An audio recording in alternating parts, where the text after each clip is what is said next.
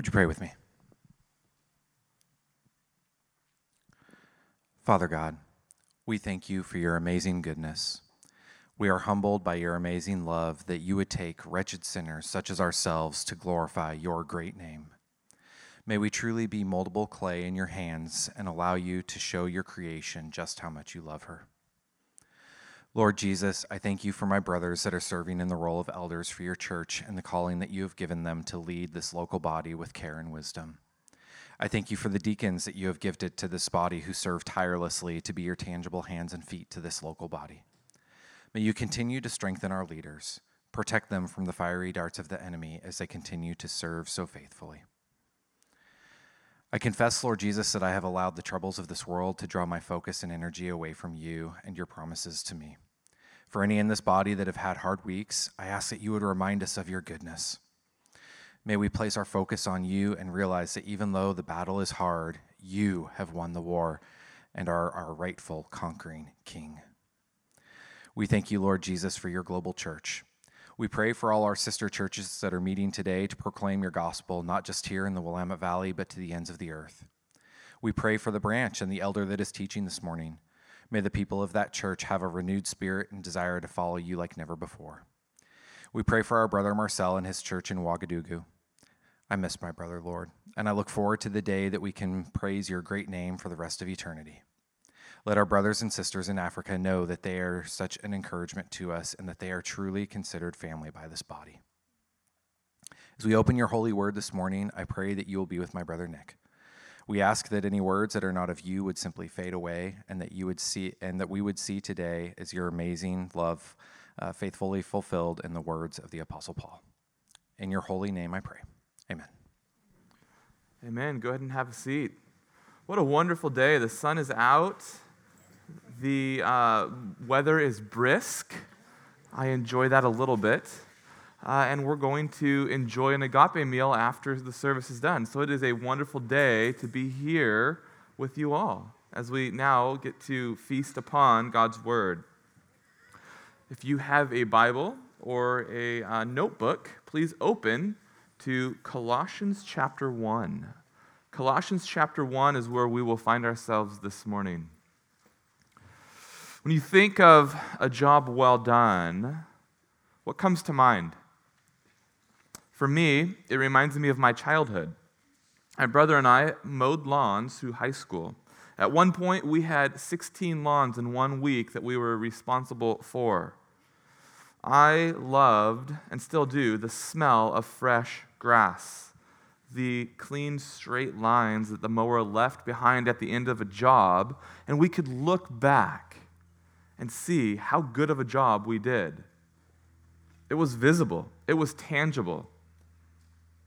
And what was even more appreciated was when one of the owners of the homes would compliment our work. A job well done is a satisfying thing. It's a satisfying reward for the effort that one has exerted. A job well done is a dream that many people possess. Recently, though, many people have been leaving their jobs, pursuing something deeper and more internally satisfying. Tired of slaving away for the man, right? In 2021, nearly 50 million people left their jobs. One of the questions that these people were asked and was asking is working 40 hours a week for a paycheck worth it? People began to realize that spending much of their time, of their lives to earn money isn't as satisfying as maybe they had idealized at one point or another. Maybe it wasn't as satisfying as their parents had told them, right? If you just do a job and it's well done, it's very satisfying. Businesses now are working to figure out how to retain employees in other ways. What people want as much as a job well done is a healthy balance between work and life. And so as the workforce continues to have younger people join, the goal has shifted. Instead of working for a job well done and the approval of an employer, the younger generation desires to have a balanced life, that they can enjoy their family and friends and make an income. Maybe this describes you. Maybe you'll enjoy having a healthy balance in your life. Or maybe it doesn't describe you. Maybe you find yourself enjoying the amount of work that you put in. For the Christian, we live in the reality of an already but not yet. The kingdom of Jesus Christ is already here, but it's not yet fully realized. So we work not only in the physical realm, where we have an employer who asks us then to accomplish their purposes with the promise of a monetary reward, but we also serve in the kingdom of God. In faithfulness, we work and labor in the way that God has given for us and for His purposes that He alone knows.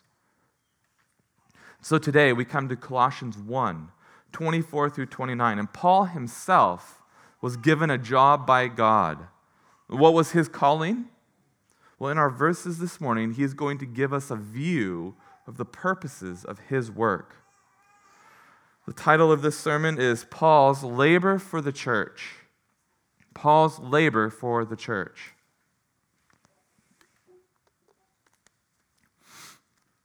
Let's together look at verses 24 through 29.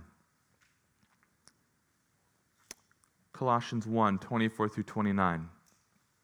Now, I rejoice in my sufferings for your sake, and in my flesh I am filling up what is lacking in Christ's afflictions for the sake of his body, that is, the church, of which I became a minister according to the stewardship from God that was given to me for you, to make the word of God fully known. The mystery hidden for ages and generations, but now revealed to his saints. To them God chose to make known how great among the Gentiles are the riches of the glory of this mystery, which is Christ in you, the hope of glory. Him we proclaim, warning everyone and teaching everyone with all wisdom, that we may present everyone mature in Christ. For this I toil, struggling with all his energy, that he powerfully works within me. Paul has just finished his prayer for the believers there in Colossae. And in our verses covered last week, Paul laid out the preeminence of Jesus Christ. He is the supreme God of the universe. It is through him and by him and for him that all things hold together and find their meaning. And in verse 23 of chapter 1, Paul tells the reader that he is a minister of the gospel.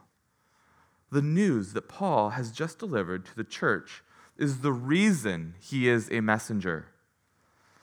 In our verses this morning, he is giving the reader a synopsis of what his job actually entails, what it is that he is to be about. He highlights his selfless sacrifice and difficulty, and the message that he carries, and the faithful work that God has tasked him with. Now, Paul is writing from a unique perspective. His unique perspective is that he is an apostle. And that means that he was commissioned by God, or actually by Jesus, face to face with the job to take the gospel to the Gentiles. And we heard a synopsis of that earlier in the scripture reading. An apostle was one who came face to face with Jesus Christ.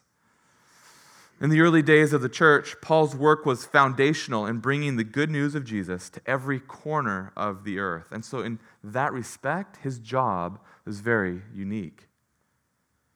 It wasn't until his death in Rome at the hands of the emperor that he had accomplished the purposes that God had given to him. And Paul was a true minister of the gospel. He laid his life down for its promotion. Paul's life was in service of this good news. And so as part of Paul's job description, we see that ministers of the gospel face difficulty. Ministers of the gospel face difficulty. Let's look at 24 and 25, verses 24 and 25 again. Now, I rejoice in my sufferings for your sake, and in my flesh I am filling up what is lacking in Christ's afflictions for the sake of his body, that is, the church, of which I became a minister according to the stewardship from God that was given to me for you, to make the word of God fully known. Paul is clear that the minister of the gospel, or a minister of the gospel, is one who faces difficulty. This is what he labels himself here in these verses as, a minister who does this. He faces difficulty. Before we take a look at the difficulties that he faces, or one who carries the gospel faces, there's several questions in this text that I feel like we need to deal with. The first is a rather large one, here in verse 24. Paul says that his sufferings on behalf of the church is filling up what is lacking in Christ's afflictions. Now, you don't have to be very good at Christology to realize that at face value, that raises some questions. Paul appears to be saying that Jesus' afflictions weren't actually enough and that he is filling up what is lacking. Paul had to suffer so that the difference between Christ's sufferings and what was actually needed could be made up. That's what it appears to be saying. But as good readers of Scripture, we know that this can't just be true. Paul himself had just finished a section of writing and proclaiming the supremacy of Jesus. There is no way that his sufferings were lacking anything. So what could Paul actually mean? Somehow, Paul's sufferings were accomplishing what Christ's could not. What does this mean? Well, Romanian pastor Joseph Tson, who pastored in communist Russia, explains the verse this way, that the suffering is not for propitiation, but for propagation. So propitiation is a theological word that refers to Christ's blood on the cross, his shed blood. So what Paul is telling the church is that Jesus' blood was sufficient for forgiveness of sins, but what is accomplished through the suffering of Paul is promotion or propagation of the gospel. Through the suffering of Paul, the church in Colossae is being built up in a way that Christ's suffering was not building it up. Paul was promoting the gospel in a way that Christ did not. The propitiation of Jesus' death was good, was 100%. Through his suffering, somehow, in some way, the Colossian church was the beneficiary of Paul's suffering. But not only them, but also us. See, Paul uses the generic word of ekklesia to describe the church, to communicate that this is the Lord's church. This is Jesus' church that is being built up through his sufferings. So this leads us kind of to another question. Is this suffering unique to Paul as an apostle? Can our suffering be used in the same way as Paul's, or is this unique to his apostolic office? I mean, in the next verse, Paul even refers to himself as a minister of the gospel. Since we are reading in our English version, we lose what the Greek captures. In the Greek, the word that Paul uses for minister is diakonos, which you might be more familiar with as we transliterate into deacon.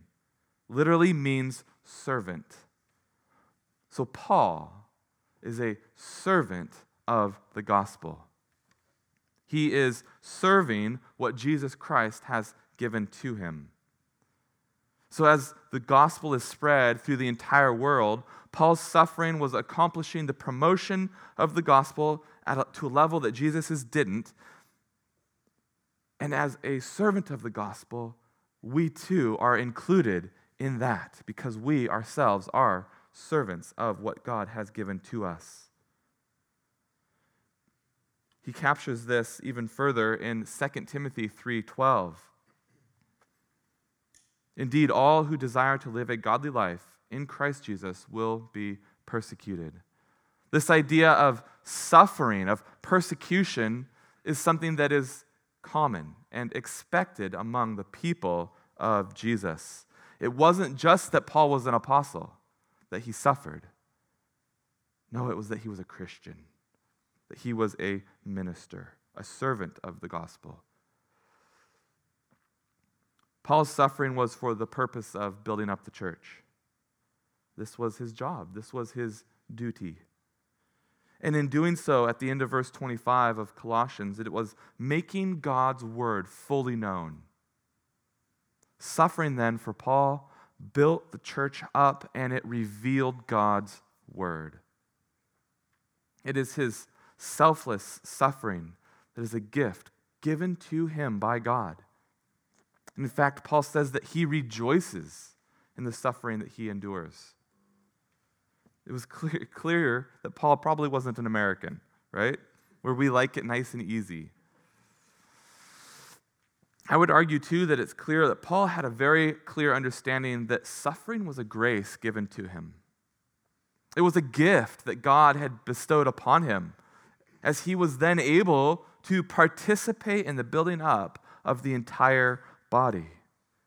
Right? Suffering as a grace, suffering as a gift. Because, why? Because it builds up the church. And we, here today, continue to be the beneficiaries of his labors. The ripple effects of his willingness to lay aside the demands of the flesh and this world have built up the entire church of God. And here we are, continuing to be built up by them this morning.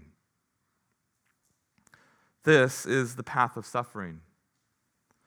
Through suffering, the world was saved, and it is through suffering that the church was built and is being built. Christian, do you realize this? That when you suffer, it is building up the church? When you suffer, it is a reason to rejoice. It is a gift that God has given to you. Now, I don't want to make suffering something unattainable, right? Suffering doesn't have to mean imprisonment or torture or death. It did in the context of Paul, and in the context of the early church, and even in other contexts in the world today. It means that. But why is suffering actually suffering? What makes suffering something that we can relate with? Right? How can we define suffering and still be faithful to Scripture? Well, there isn't a clear definition of suffering in Scripture that says, hey, here's exactly what suffering is. But suffering is, it appears in Scripture, a willingness that confirms to suffer, that confirms your profession of faith and hope in the cross. Suffering is a willingness that confirms your profession of faith and hope in the cross. See, biblical suffering can end if the sufferer just gives up what they hold most dear. In Paul's case, it was the gospel and the church.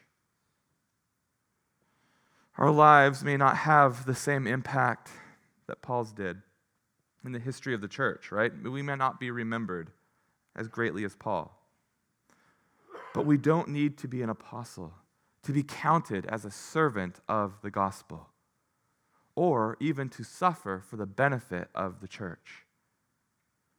See, we suffer when we are willing to give up what we love most. It is the suffering of giving up your life to serve the church for the church's benefit, to host a community group, or to lead a discipleship group. Right? You don't need to see yourself as a great host or a great leader or feel like you have much to offer, but you decide to reach out and host and be a good host and a good leader. This is giving up of yourself. You are dying to what you feel is most comfortable, and suffering is what ensues. Thoughts of inadequacy, fears of judgment, and questions about maybe your food or your children's behavior roll around in your head. The beauty is that through your suffering, the church is being built up.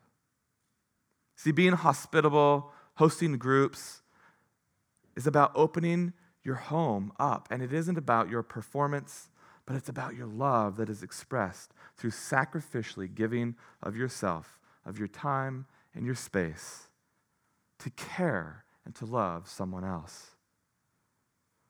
Suffering for the sake of the church can look like volunteering. Maybe volunteering in a way that you don't feel like you're that good at, but people have affirmed you are actually decent at helping with kids. This suffering puts us outside of our comfort zone, right? And it makes life harder. But in love, we endure. Suffering for the sake of the gospel, for the sake of the church, is a foreign concept in our culture. And I would argue that suffering in this way is best begun when you are in your youth. One of the hardest transitions that one makes is being from a young adult to and growing up into adulthood. This growing is put into turbo speed when you get married or when you have children. Now, if you look around at this church, we are a young church, right? If you look through the membership directory, you will see more young families than any other age demographic. So if you find yourself on the younger side of life, I would challenge you, don't waste it. Do not waste it. To be a Christian is to embrace suffering.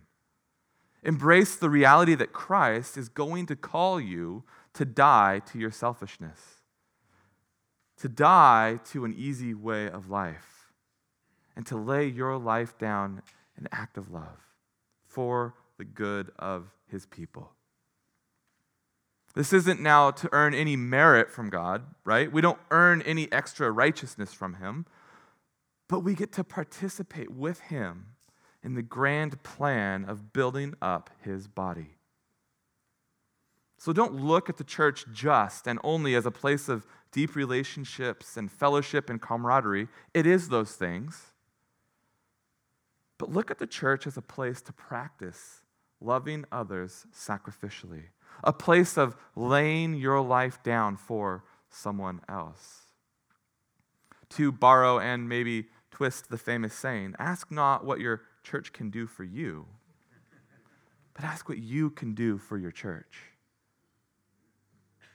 How can I willingly give up my life so that the gospel is proclaimed? Now, don't fall into this social trap that we ought to only be about us and about ourselves. No, but embrace others. Welcome them in. Be a part of the community of God. If you are here and you are a Christian, you have been given a gift from God. He has given you as a servant, as a minister of the gospel to the church, to give up your life for the good of those around you.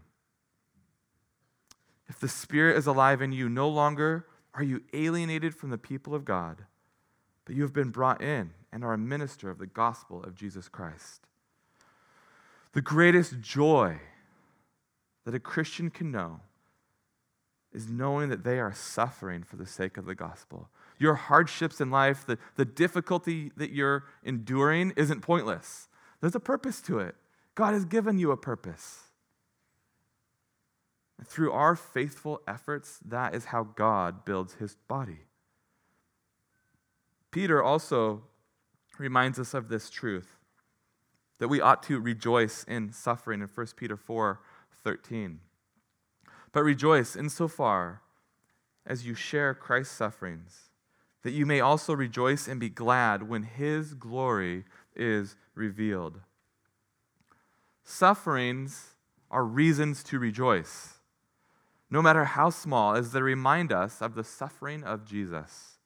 And it is that his suffering that built the church, and it is through ours that the gospel is promoted. God's people are to be about the work of God. We are to be about the building up of the church where God lives. This was Paul's calling, and it is our job as well. So how has this been revealed? How has God gone about this? Well, The job of a minister is to faithfully proclaim the gospel, and that leads us to the second point. We are ministers. Ministers of the gospel reveal the mystery. Verses 26 and 27. Let's read that together. The mystery hidden for ages and generations, but now revealed to his saints. To them, God chose to make known how great among the Gentiles are the riches of the glory of this mystery, which is Christ in you, the hope of glory. Paul, having been tasked as a servant with the good news, is now stewarding this responsibility as God is making the word fully known. And he says here in verse 26 that this mystery is now revealed to the saints. When we read this word mystery in the New Testament, we ought not think of that this is a puzzle that has yet to be solved, right? My family enjoys the National Treasure movies, where Nicolas Cage, arguably one of the greatest actors of all time, attempts to decode secrets from America's past. I'm glad you all got that sarcasm. I'm sorry if you love that actor, but he goes on through the movies and discovers treasures and secrets, all while solving puzzles. Now, this is not the type of mystery that is referred to here in the New Testament. This mystery doesn't require a decoder ring or a treasure map. The mystery is Jesus Christ, and he has been revealed. He has been made known.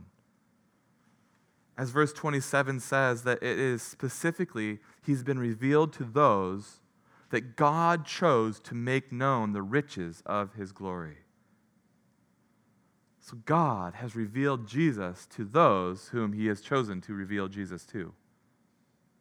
And part of this revelation, part of this wonderful mystery that's been revealed, is that the Gentiles, you and me, have been brought into the family of God. The people of God are no longer an ethnic nation, but a people from every group, every tribe, every tongue that he has revealed himself to. And for that, we can be grateful.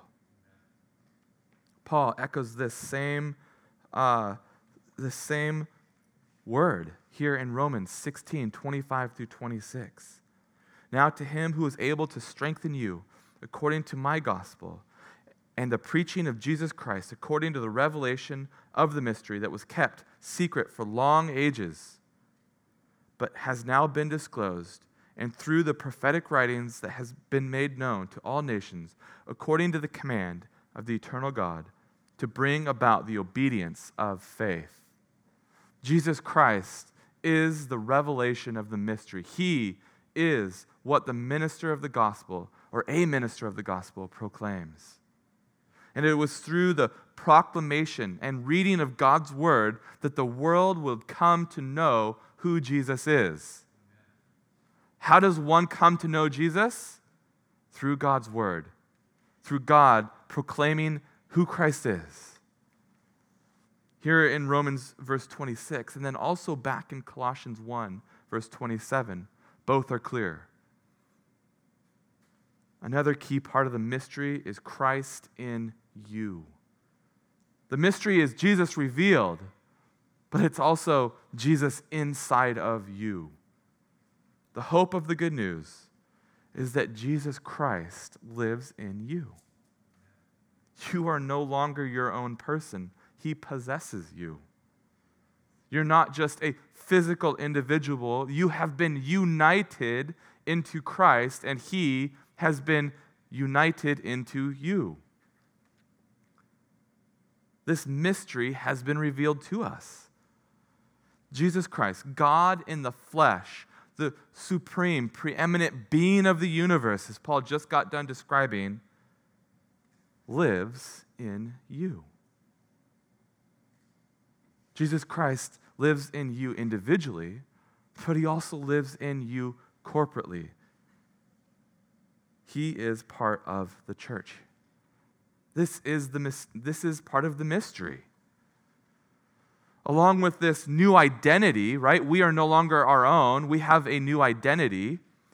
We also have this hope of eternity that Paul talks about, or the hope of glory, as we see at the end of verse 27. Now, through church history, many have tried to capture this hope that we have. And it's asked even in the Heidelberg Catechism, what is your only comfort in life and death?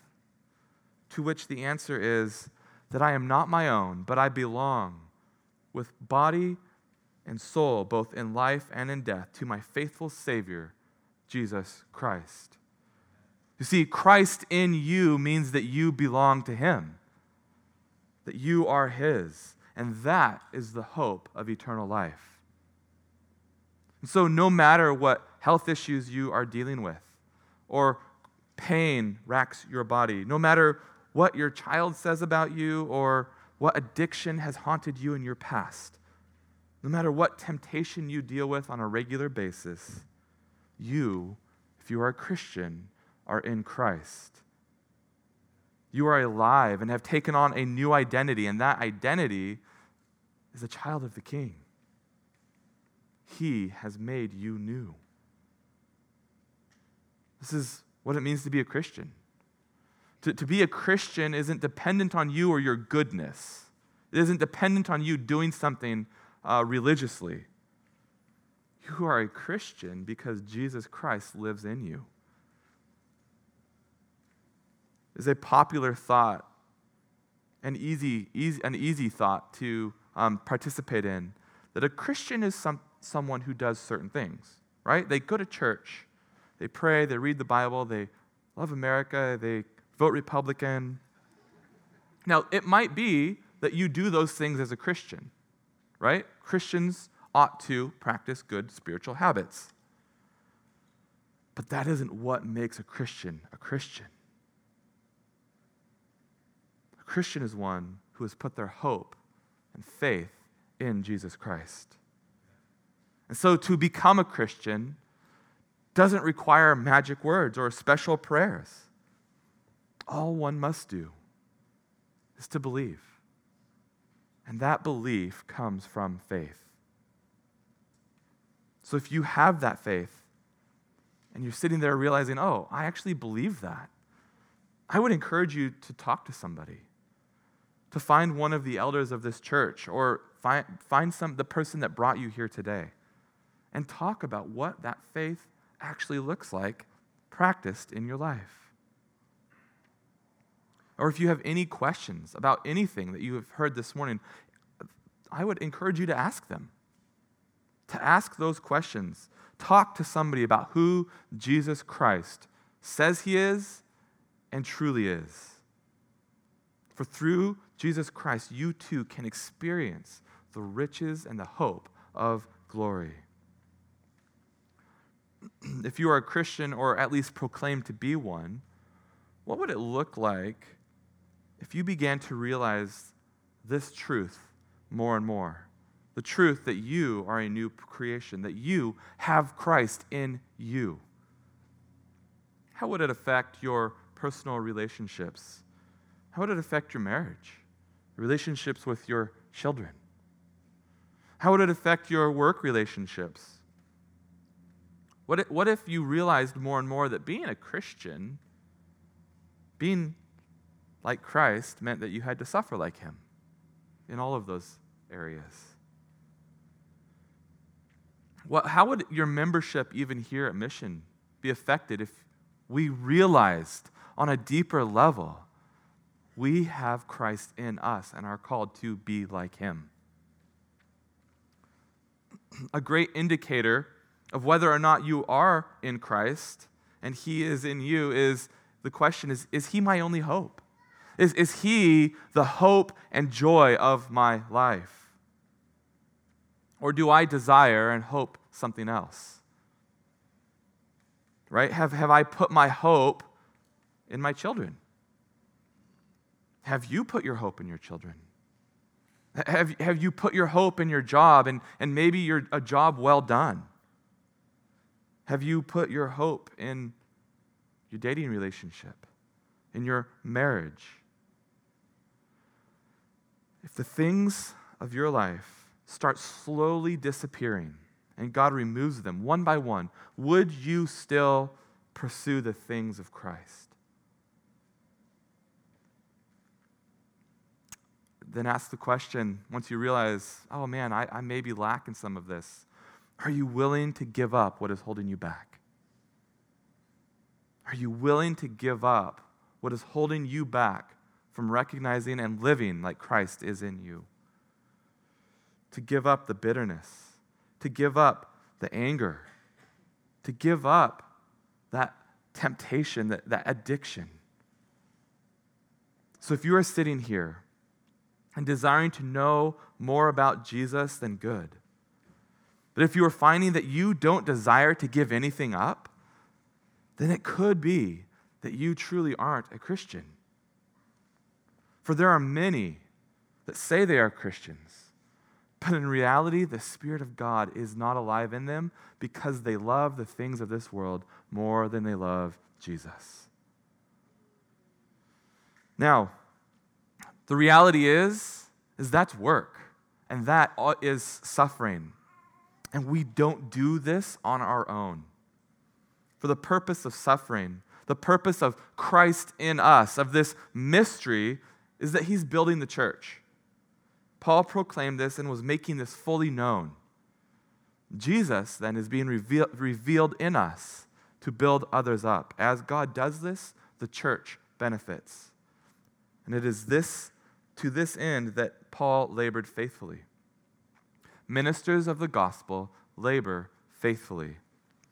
Let's look at verses 28 through 29.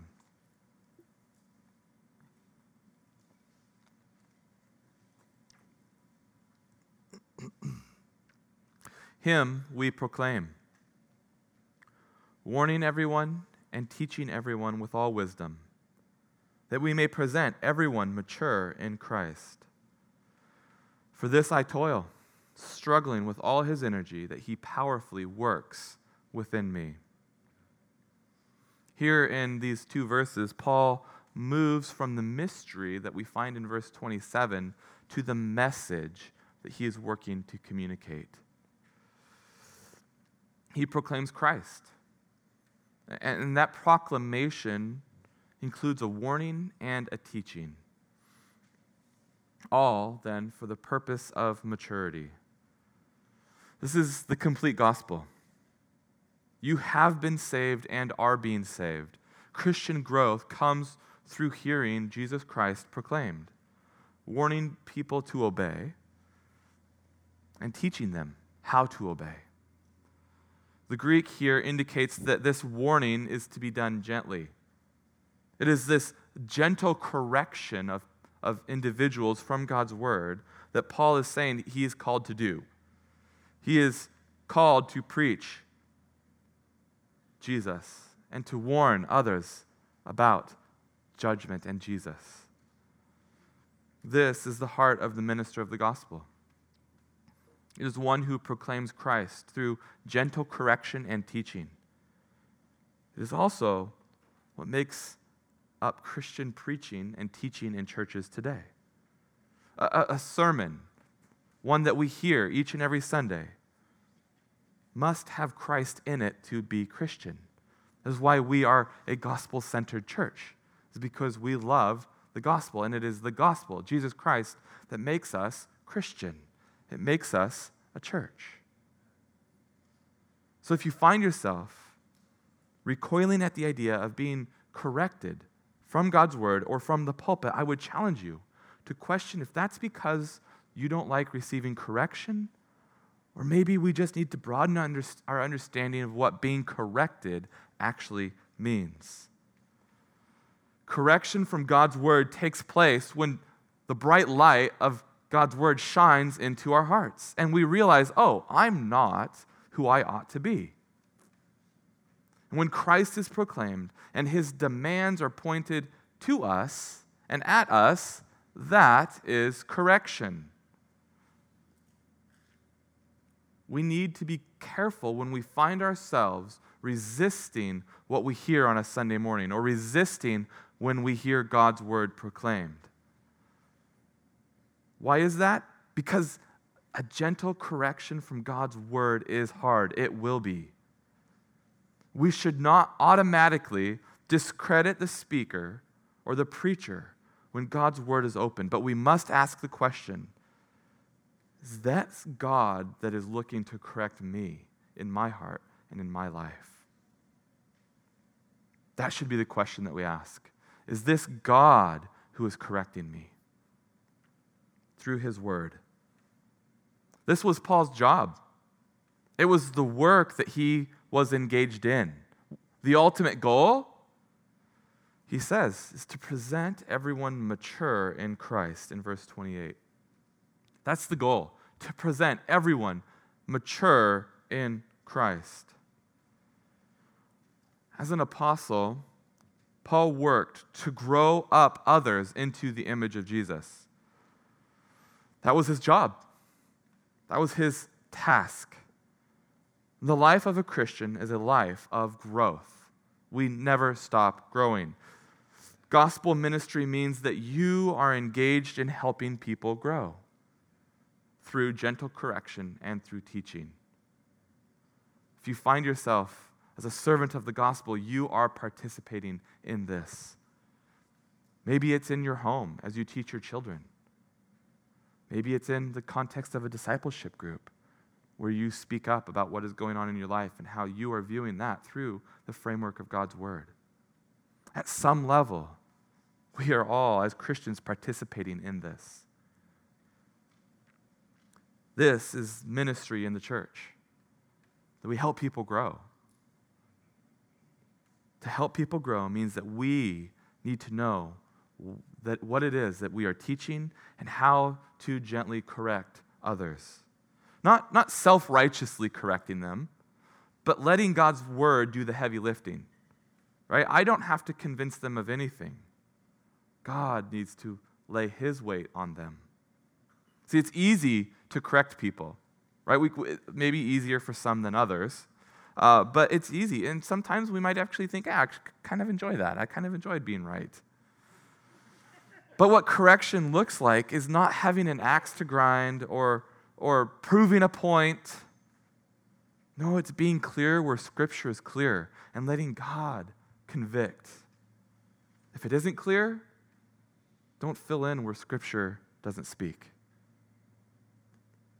So if you desire to participate in the ministry of this church, and many of you are already doing this, then we need to continue to create a culture where we correct and teach one another, where in humility we can learn from one another, taking what we have heard and then applying it to the rest of our life, taking what we have heard and teaching others. Ministry is knowing God's word and faithfully laboring in its application and its implication. Laboring for the maturity that we all as believers ought to desire. And so Paul aptly points out in verse 29, it isn't because his efforts are accomplishing anything, right? But it is God who works through Paul. The suffering that he is enduring, the proclamation that he is participating in, all requires Paul to labor, right? It's physical work. It's demanding. But through all of the hard work, it actually isn't Paul doing anything. It's God. God is the one who Paul credits with all of the forward momentum. See, that's why suffering is a gift. That's why work is a gift. Our gospel ministry is a gift because it's a grace that God has given to us, that we are actually able to do anything at all. This is a bold statement of humility from Paul. He, above all others, could take credit for the explosion of the gospel message in the new world, or in the world. But in spite of all of his efforts, in spite of all of the work that he was doing, he takes these few verses to explain that it is actually Jesus doing all of it. It is Jesus Christ who holds all things together, and this includes the work that Paul was doing. It includes the work that you and I do. It is Jesus Christ who is not only giving Paul the unction for the work, but accomplishing it as well. Paul had the desire for ministry and the desire for proclamation, and it was God that actually did it. So, Christian, if you desire Christian ministry, if you desire to see people grow, if you desire growth yourself, you must recognize that it isn't your intelligence, it isn't your hard work, it isn't your religious study, it isn't your anything that brings God's work in your life.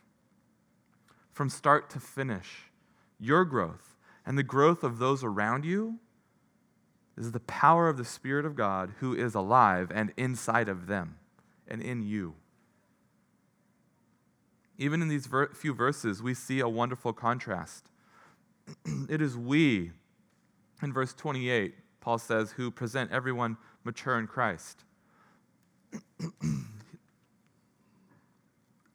verse 28, it's we. But then in verse 29, it is his energy that does all the actual work. The work of Paul is truly the work of Christ. The work of anyone engaged in Christian ministry, in discipleship, in teaching their children, in caring for their spouse, is the work of Christ. It's what God calls the ministers of the gospel to faithfully labor so that others can be presented mature in Christ. We can pray for fruit. We can pray for fruit in the lives of our coworkers, the lives of our children, and we ought to, in the life of our spouse. Pray that they would grow and be made mature. But we must remember that when we feel like we have this moment of clarity and wisdom and say a great thing to them and they leave encouraged, it isn't actually us, but it is God working in their life that accomplishes anything. It is God who brings maturity. So take heart in that too. If you find yourself sitting here thinking, why do I not see growth in my life? Why do I feel like I'm still struggling with sins from 10 years ago, from 5 years ago? Take heart. It is God that continues to work in you. And it is in Him and through Him that you can find forward momentum. We, like Paul, can be confident that as we labor, God will bring growth. Because it isn't really us, but God who works through us. And that is a job well done in the church, is one that is done faithfully, recognizing that it is God who is doing the heavy lifting. Let's pray. Father God, we thank you that you have given to us all that pertains to life and godliness in your word. And we pray, Lord, that we would be faithful with what you have indeed given to us. That through your word proclaimed this morning, our lives would be changed, and that we too would be made mature and be made into your image. Amen.